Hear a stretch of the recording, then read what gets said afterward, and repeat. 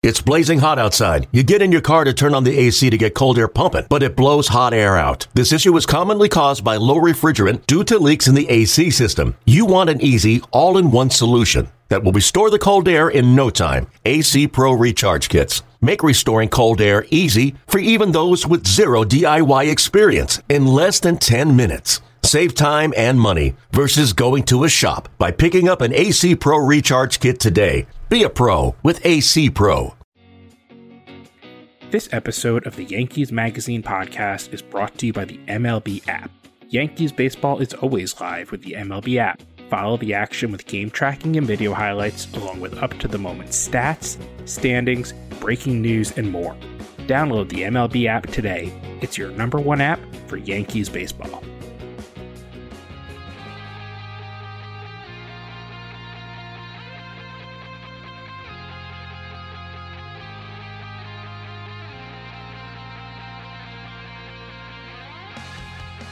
Hello, and welcome to another episode of the Yankees Magazine podcast. I'm John Schwartz. I'm the deputy editor for Yankees Magazine. Joining me today, we have a guy whose byline all baseball fans definitely know, Anthony McCarron. How you doing, Anthony? I'm good, John. How are you? I'm excellent. Thanks for asking. It's really a pleasure to talk to you. You know, we're kind of hitting that time right now where it's May, the weather's getting nicer, we're starting to feel a little bit more baseball-like, maybe. We're starting to see more fans come in through the stadium as some of these capacity restrictions come down, and I don't think that's why necessarily the Yankees are playing better, but all of it kind of, I think, adds up to improve the mood around the Bronx, perhaps. Yeah, absolutely. Something that really has helped is that pitching staff has seemingly gelled for them. And, there were a lot of questions about that early on and over the winter, with the approach they took to building the rotation, especially with a couple of guys who had some injury issues in the past couple of years, Tyone and Corey Kluber. And, then there's some shaky starts at the beginning. And, how quickly we wring our hands about Yankee problems, regardless of the small sample size. It just is what it is, but they've gotten on track lately. And obviously the club has played much better. It absolutely never fails. And I do think that in some ways it's worse this year because we're coming off a 60-game season where every game was a little bit more meaningful. And also, we all went a little crazy over the last year, so we deserve a little bit of a breathing room. But I think I am the person more than almost anyone I know who sits there, whether it's March or April or frankly June, and just says, pump the brakes. It's a long season. And there was honestly a time there where even I was just like, what if I'm wrong though? What if everyone else is right? And what if this team isn't as good as I think it is? But I mean, again, it's 162 games for a reason. It's long, it's enjoyable because we get baseball every night, but also the goal is just, let's make these teams go at it against each other for 6 months, every day basically, and let's find the best one. And you can go crazy. You can make yourself crazy if you want to. You can say the Dodgers are 13-2. They're going to win 140 games this year. Why are we even bothering? Or you can wait 2 weeks for the Dodgers to be under 500. And it's just like, it's just the way this happens every year. Yeah, and you're a better man than the rest of us if you can even, sort of step back a little bit, because I mean, look, especially with those starting pitchers, and some of the position players that they were banking on rebounding as well. When they start off slow, I mean, you immediately think the worst and you forget about the stretch that, the season is, and that everything changes in 2 weeks and you feel better, and the narratives change, the outlook changes, and you can forget all that stuff, when they're striking out 15 times a game, and, even the offense isn't, which we all thought was a given, that they would just be pounding home runs, and if worse came to worse, winning games 11-8 or whatever. And when that's not happening, and then the pitching is not great, and the bullpen starts to get overworked a little bit, that's when, you start to get the stomach roiling a little bit. Maybe they're through that. I mean, I think there probably are some flaws on the Yankees that'll crop up again during the season, and we will grind our teeth over that as well.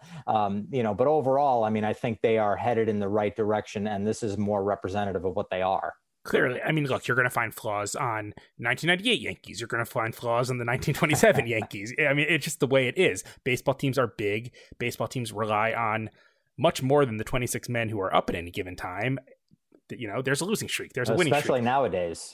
Of course, well, yeah. Nowadays, it just stretches, with the 10-day injured list and teams more willing to bring pitchers back and forth. I mean, the pitching staff is 18, 19 deep on every team, and that's just the way they're going to do it. I mean, in the past, somebody like Michael King would never have sniffed the minors because he's not giving up any runs or hits, and he's pitching great. And yet he's got to shuttle back and forth because they're looking to have as many arms as possible. And even with an extra man on the roster now with 26 men, he's going back and forth. And he's been, one of the best pitchers in baseball when he's gotten a chance to pitch in the major leagues. Totally a victim of his own success. Everyone from Brian Cashman to Aaron Boone to Mike Harkey to, frankly, Mike King will acknowledge that they get it. It's just the way that the game is right now. And I'll tell you that here's a little preview for our June issue. I have a story in there about the Yankees bullpen.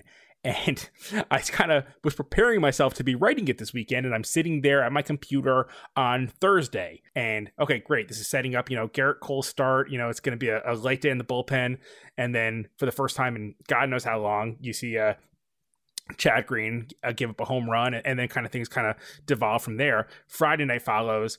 The bullpen really for the first time all year truly implodes. I mean, it was just a game that just got away.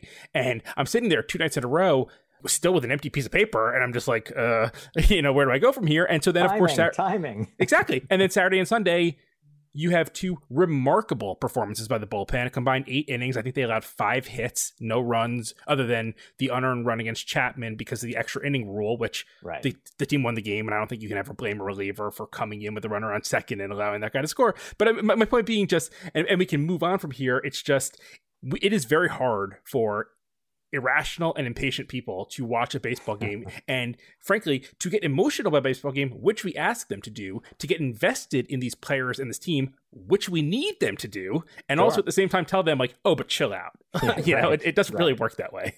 Yeah, right. Don't worry. Everything will be fine.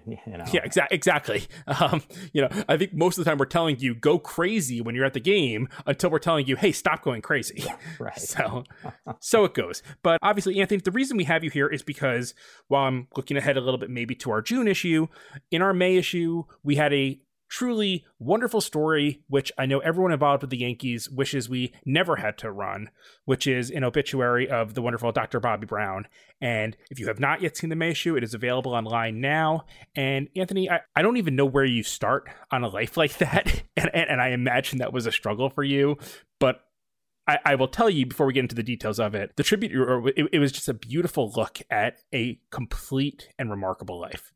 Oh, well, thank you. I appreciate you saying that, John. It was a pleasure to work on this story, and I feel like I learned so much about this guy. I mean, 96 years old, and a life that few of us can even imagine, much less ever any of us duplicated. I mean, he served his country. He played baseball at the highest level. He was a high-level executive in baseball, and he was a cardiologist as well, something that he prepared for and studied for while he was playing with the Dynasty Yankees and won 4 World Series. I mean, it's an amazing life. It really is. And one of the things that I thought about throughout this whole process, and there's no way to know the answer to this, but Dr. Bobby Brown had a wonderful baseball career. But he always wanted to be a doctor, and that ultimately, he ultimately left baseball to pursue his medical education, and then go into practice for years and years as a cardiologist. What would have happened in baseball had he stuck around? He was a really good hitter. Some of the folks I spoke to, and some of the old articles I read about him to prepare for this, said that he wasn't a great infielder, and maybe he wasn't a great infielder, but he was, there were a lot fewer teams that back then. So he could obviously handle the position. And, he was probably held back a little bit in terms of numbers by the Casey Stengel platoons that he was subject to. And that's part of it too. It's also part of the reason why those Yankee teams were really good. Something that he was quoted often in his life saying, do you ever think about what might have been in your baseball career? And I know a few times I saw him quoted saying, I think about it every day. And that to me was really interesting because, he had this incredible life where he did these incredible things. And yet, baseball sort of always captivated him. we're all romantic to a certain extent about baseball and, the feelings that it gives us. And, here was a guy who played it at the highest level, who still thought about it, what might have been kind of way. We can all look back to the good old days when we had Old Timers Day, and hopefully that's coming back soon. And Bobby Brown was just such a fixture there. And I'm going to be honest here, and maybe I shouldn't admit this. I learned more about him after he passed away in ways that I truly both regretted and also was a little embarrassed by. I mean, it's my job to kind of know about these guys. It's my job to find these stories sometimes, not necessarily be told these stories. And the one thing that I kept going back to, and maybe this is a character flaw, so maybe I should be careful what I mention here. There are certain times that it kind of strikes you. And every time you heard Bobby Brown introduced, it was always Dr. Bobby Brown. And I will say, the more you hear something like that, sometimes you wonder, why, there's a lot of doctors. Why do we keep hearing about this guy as Dr. Bobby Brown? And I think I had convinced myself that, this guy, maybe it was like some honorary degree or something like that, because, the lady doth protest too much or something like that. I'm serious when I say that colored my appreciation, and I never even decided to look to figure out more of his story, which that should have triggered for me the desire to look at that story. It was unique. It was different, whatever. Why is it so important that we call this guy Dr. Bobby Brown? And when I started reading about him again as an obituary, it was just humiliating almost. It was like, how wrong could I have been in terms of what I was missing when I would stand maybe 4 feet away from him on the field, and it didn't occur to me to this is a guy I just want to sit down and talk with for 6 hours to hear these stories. It's a shame I had to read them from other people when I could have heard some of them probably firsthand because I was there. It was a real bummer. Yeah. He had millions of stories too. I mean, I talked to some family members and they said that, even toward the end of his life, they were hearing, stories they had never heard before, from his baseball career. And he always had, he was apparently the kind of guy who always had a bit of a twinkle in his eye and loved to tell the stories. He was apparently an incredible banquet speaker, and he was so into that part of it where he would go and he would tell stories and talk about things that had happened in his career and even in his career as a doctor. But he kept these detailed notes for each speech. So if the Rotary Club had him come in to talk, 1 year, he wrote down what he said to them. So if they invited him back 2 years later, he didn't go back to that Yogi and Mickey story that he had told them a couple of years ago because he knew they heard it already. I feel like that's the version of Joe DiMaggio trying to impress somebody who may have never seen him play before, that you had to give him something. Right. Well, Dr. Brown had all these flourishes like that too. He was an incredible note writer also, apparently. And throughout, I talked to Debbie Timon, who obviously organizes Old Timers Day for the Yankees. And she said, she used to look forward to getting the handwritten on beautiful stationery notes from Dr. Brown after Old Timers Day. Thank you for doing this. Thank you for doing that. She saved them all. And, and that's a lost art nowadays. People don't, it's a quick text now, THX.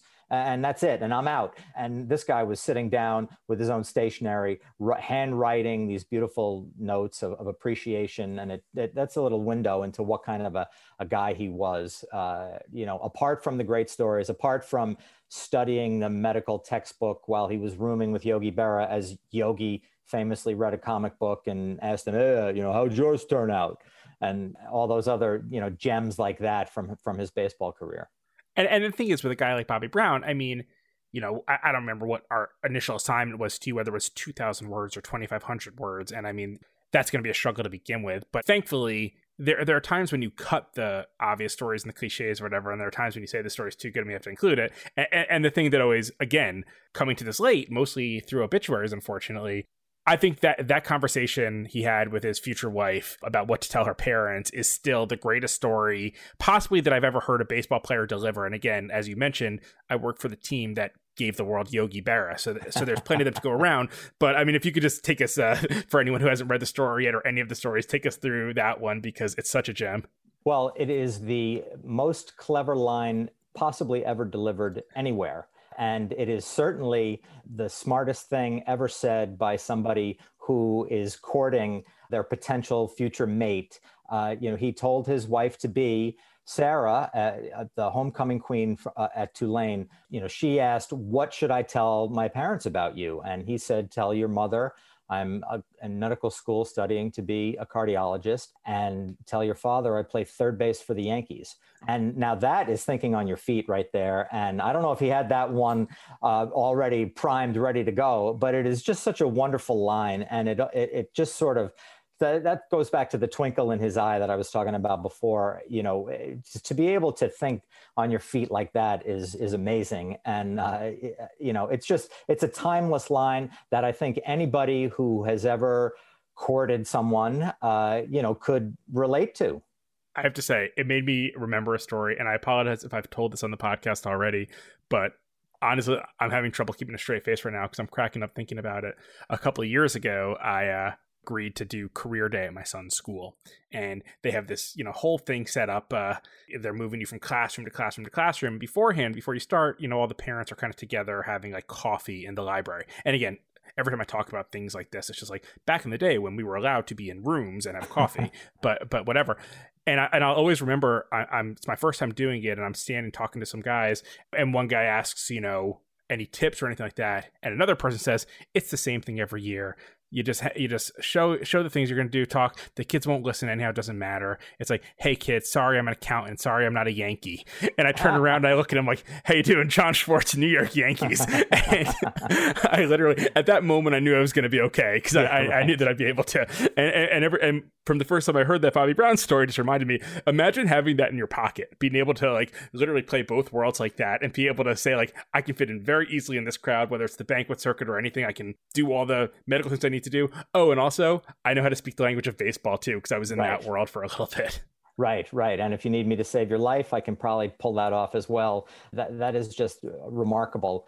And it was hard to fit all the stuff about him into the story, because there was so much, and, there is stuff on the cutting room floor, and that's too bad. I mean, the guy had one of the most amazing World Series careers of anyone, and he wasn't starting every game. And it's incredible. He had clutch pinch hits, big moments, all these triples in the Fall Classic. And, there was just so much raw material there, to build a story with. I could have gone on, and it would, I would never have felt long, to me anyway. I mean, I don't know, I don't know about reading it, but there was so much there. And I mean, we think about how hard it is to play Major League Baseball, and then to do it when you are studying to be a doctor as well is just, it's crazy. It's crazy talk. One thing I love in this story is some of the ways that it harkens back to I say the old days, I really mean like 20 years ago, 30 years ago. But obviously after, that career in baseball, when he was, the league president for so long. I'm curious, what were some of the fun stories that you picked up from his time in an administrative role with baseball? Well, he was the president of the AL for 10 years. And, that's a role that doesn't exist anymore in MLB. They centralized the office. So it's just, that used to be the commissioner, and then the league presidents were here. And there was a real rivalry between the leagues. And it wasn't like all for one. It was senior circuit, junior circuit, and that was felt in those offices. And I remember I talked to Bill White for the story, who came on as National League president during Dr. Brown's reign in the AL, same job. And I thought this was very interesting because he kept saying it over and over again in our interview. He kept bringing up, he didn't have to be nice to me. He didn't have to try to help me. He's like, that's not the way it was back then. But as soon as I got the job, we spoke, and he took me to lunch, and he said, this is what this job is like. These are the things you'll have to worry about. And they remained friends for a long time after that, exchanging Christmas cards, all that kind of stuff, talking on the phone occasionally. That's the kind of guy Dr. Brown was. He actually, he got out before the strike happened. So he wasn't in the middle of that. He was there when the storm clouds were going, but he wasn't there for the big battle. But something from his reign that really made an impact on me as I was reporting this story out. I spoke to Phyllis Marriage, who worked for him in the AL office. And, we're talking about a time when there weren't that many women in high-ranking positions in MLB. And, Dr. Brown promoted Phyllis. They became lifelong friends. Long after they worked together, they were still pals. And she, during the pandemic, she was calling him often to see how he was doing and keeping in touch with him. She told me some great stories about, the first time she met him. It was at the winter meetings before he was about to be given the job. They brought him in and they said, okay, you go to the suite and wait with him. We just have to, dot some I's and stuff. And then you'll come in and we'll have the announcement and blah, blah, blah. 2 hours later, Phyllis and Dr. Brown are still waiting in the suite. At the time, Phyllis was a heavy smoker, and she said, I'm dying for a cigarette. She smoked Marlboros, and, but I'm there with the cardiologist, I'm not going to light up. And she said that, for years afterwards, he would like sort of slyly, make fun of her for that or tweak her a little bit about that because he knew that she was sort of fidgeting over it, but they had a wonderful friendship. And some of the little details in the story came from her, that he would play tennis every day. He was a lifelong athlete, Dr. Brown, and was apparently a tremendous tennis player. And that's how he spent his lunch hour. If they had celebratory lunches, for work, he would always have soup. And he would always eat it very quickly because it was a habit that he picked up in medical school, because you don't have any time, this isn't lounging time. This is like, you got to go to anatomy next. And so you better eat, and so he would eat quickly. And, she never forgot that. And she said that one of the things, I don't think this made it into the story, but she said something that he used to say all the time, she often catches herself saying, and that is, and other people have said it too, but, we can disagree without being disagreeable. And, that was kind of a nice little mantra for life. And some people ought to take it to heart, frankly. I think it's something we can all aspire to. And again, this goes back to what I was saying, because the key passages in the story about Phyllis, for example, I don't want to make Phyllis sound like she's like a vestige of an older time in some ways, but, again, it goes back to the NL versus the AL, and it was Phyllis and it was Katie Feeney, who unfortunately, passed away a few years ago, but they became best friends and coworkers when the jobs consolidated into MLB. Yeah, they're both pioneers in my mind. Fully. Yeah. And it just it always calls to mind for me, because most of the people in press boxes are kind of getting younger and younger who don't understand this stuff, and frankly don't even understand the silly jokes that we used to hear at those All-Star Game press conferences when Jackie Autry and Bill Giles would throw little barbs at each other in this joking way to pretend that there was still this rivalry between the American League and the National League, as though they were actually separate entities when it doesn't exist. And again, I just, every time I read a story like this, I'm so happy to get to kind of step away from whatever's happening on, May 13th, 2021 in Major League Baseball, and recognize that, yes, every day counts, and, you keep a record and the box score lives forever, but there are also some people whose lives kind of rise above the daily minutia of the sport. And again, of course, maybe I can sit here and regret that we did this story in 2021 as a, memorial piece instead of doing it in 2019 as a, let's chat with Dr. Bobby Brown. But it's wonderful to have in here, and I'm grateful to have it. I'm grateful to have read it myself. And I'm also, I think I can speak on behalf of our readers when I say I'm grateful for the job you did. We're going to take just a 1 minute break here. Stick with us. We're going to talk a little bit more about the 2021 Yankees and some things to look forward to. So stick with us. Hi, this is Jordan Montgomery. You're listening to Yankees Magazine Podcast. This episode is also brought to you by MLB.tv. Watch every out-of-market regular season game live or on demand with MLB.tv. Your subscription also includes the MLB app Premium, allowing you to stream live baseball with your favorite supported devices. Blackout and other restrictions apply. Visit MLB.tv for details.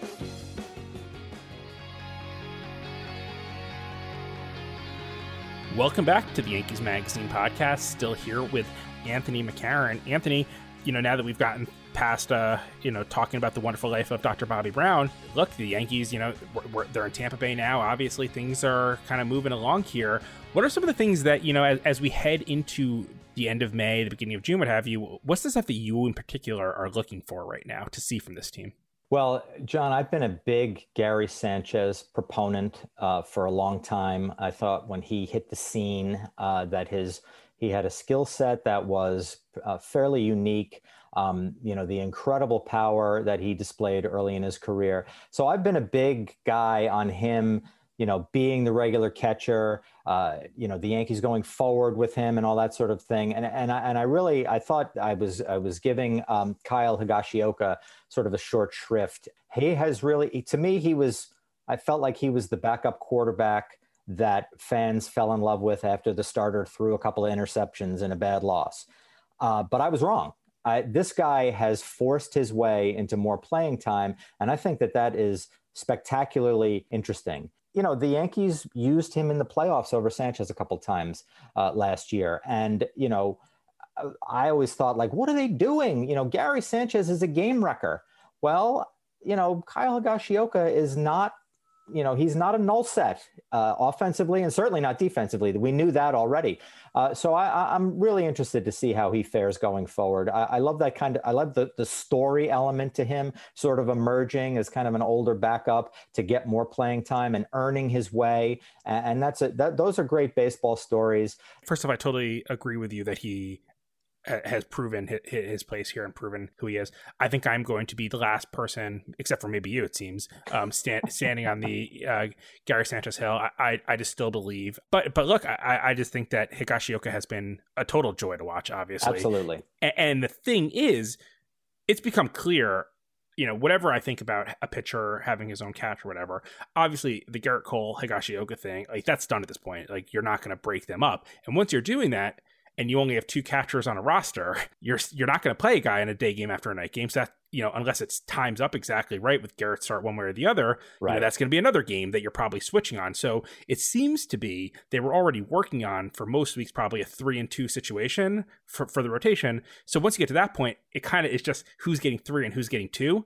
And I think that right now, like you said, it's hard to argue that Higashioka isn't the guy who has earned the right for 3. I think that's super fun to watch. I'm so happy to have fans in the stands because, those of us who had press passes last year, and certainly, people watching on TV, whatever, it was cool to get to watch Gerrit Cole pitch. Getting to watch Gerrit Cole pitch with fans is so much more enjoyable than anything I could have realized. Much different experience. Yeah, just the energy of fans literally from the first inning on, because I'm not suggesting that he's going to have a perfect season. I'm not suggesting he's not going to have hiccups, but I will say that I can't remember a time, and maybe it's just that I'm not thinking hard enough, where every single time a game started with a guy on the mound, you had a sense that this is going to be a special day. This could be a special day right here. Like, this could be a 20 strikeout game. This could be a no-hitter or anything like that. And Gerrit Cole is at that level for me right now with the Yankees, where as I see him warming up before every game, I'm just sitting there wondering, like, this is a don't turn the channel game. This is a, don't make any other plans during this game. And look, that's what more could you possibly want if you're buying a ticket for a game than the chance to see something you've never seen before? Absolutely. And I mean, look, I started covering the Yankees back when Roger Clemens was on the team, and you didn't feel that way about Roger Clemens. And we're talking about a guy who obviously had an enormous career and pitched some of those incredible shutdown games, where anything could happen, anything amazing could happen. And look, I agree with you about Cole. I mean, you could be seeing history every single time.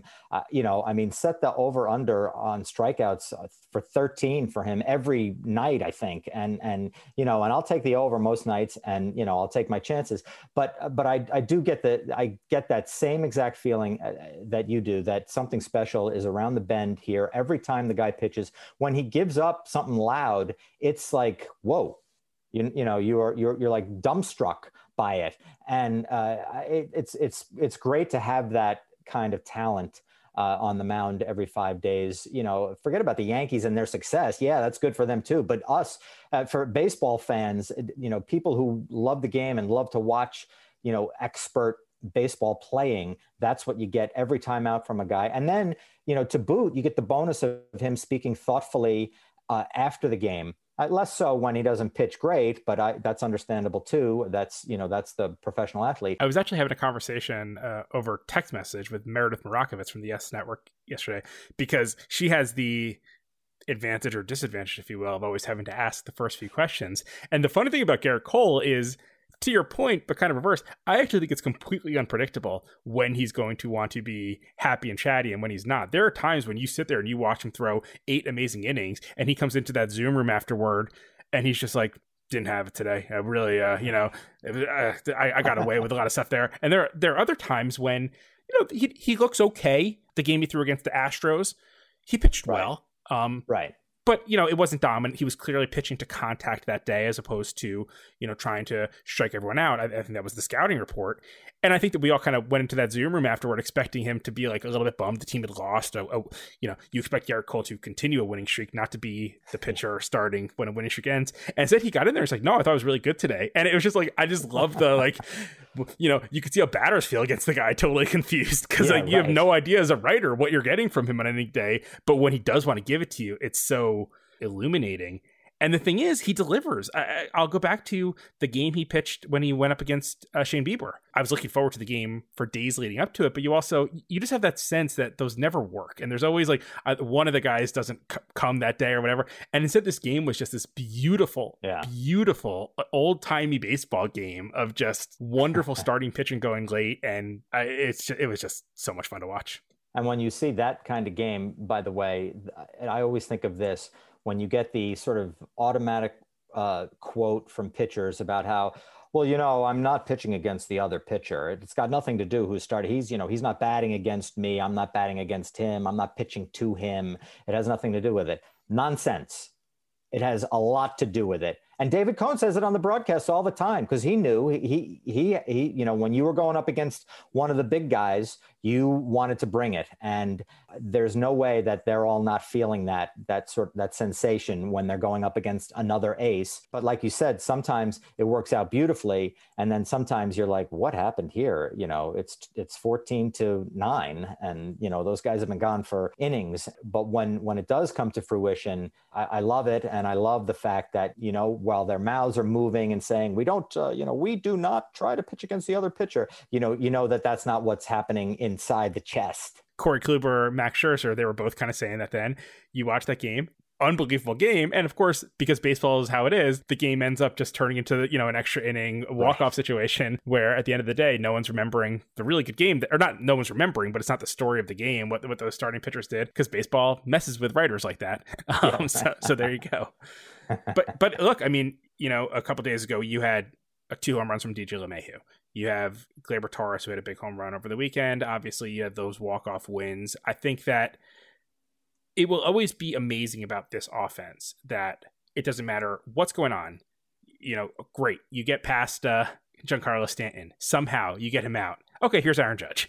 And now coming back, it's like, oh, you managed your way through these 2 6'7", 6'6", hulking sluggers. Have fun with Luke Voit. And it doesn't stop. And again, when I to go back to what I was saying earlier, when I say, okay, it's early, it's a long season, stay calm, it's because of that, because I don't think a pitching staff can get through that lineup more than 2 days in a row. And so you don't see this team having losing streaks. And again, I know it happened, but that is what when I look at this team and the way it's built right now, I think this team is basically losing streak proof. I think there's too much there for them all to go cold at the same time. And I think we saw what was pretty close to them all being cold at the same time. Yeah. And they still emerged from it okay. So I think that's kind of, if you look at that, maybe I'm wrong, maybe I'll be proven stupid. If you look at that first month as the baseline for this team, and they've already gotten through that, there's a lot of reason to enjoy the summer, I think, for Yankees fans.